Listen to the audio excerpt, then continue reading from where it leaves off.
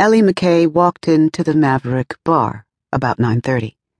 The sun had set hours earlier, but the sky remained light to the west in the crisp September air. She'd been driving since mid-afternoon, and she was ready to get drunk. She took a room at the Bide-A-While Motel. The ambiance and the price had nothing to do with her choice.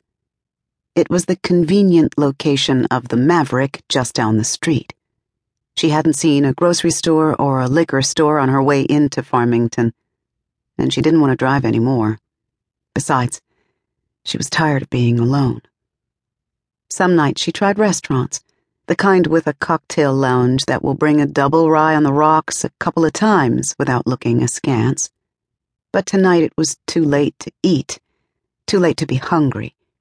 She had promised herself that she wouldn't get drunk in the bar.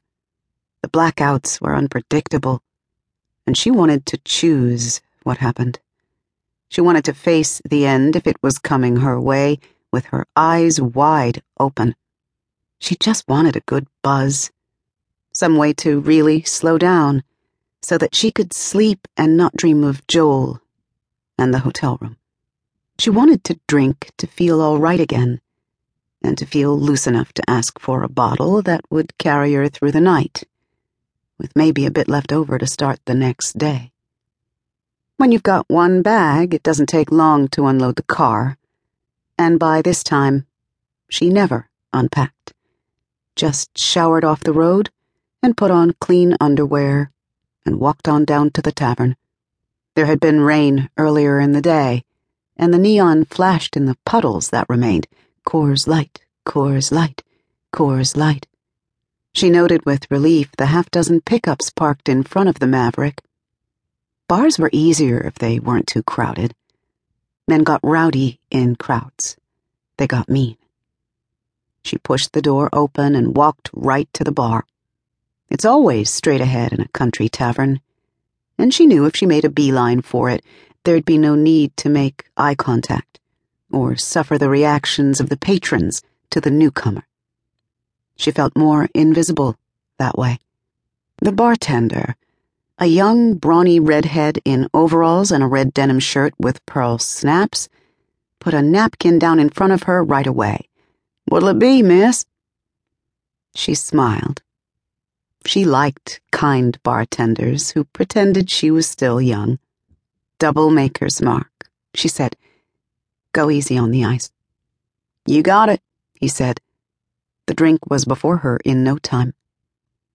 She let it sit a minute, though the craving was strong.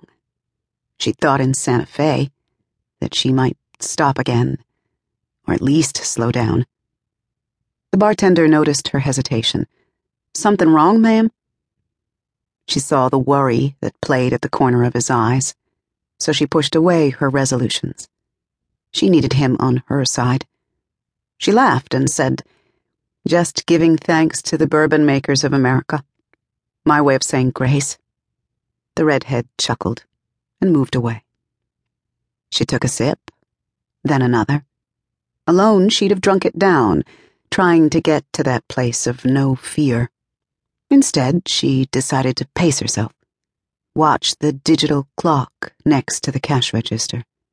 But after 5 minutes, the drink was gone, and the bartender, she decided his name was Billy, looked over at her from the beer tap. She nodded, and he fixed the next one. The Maverick had a big mirror behind the bar. She liked that, because she could watch the action without being part of it. There were 4 booths over to one side of the front wall, and 3 of them held couples. 2 of those couples were kids, boys barely old enough to shave, let alone drink. Cheerleader girlfriends. When did the world get so young? In the 3rd booth, the couple seemed different, though they were necking and laughing, too.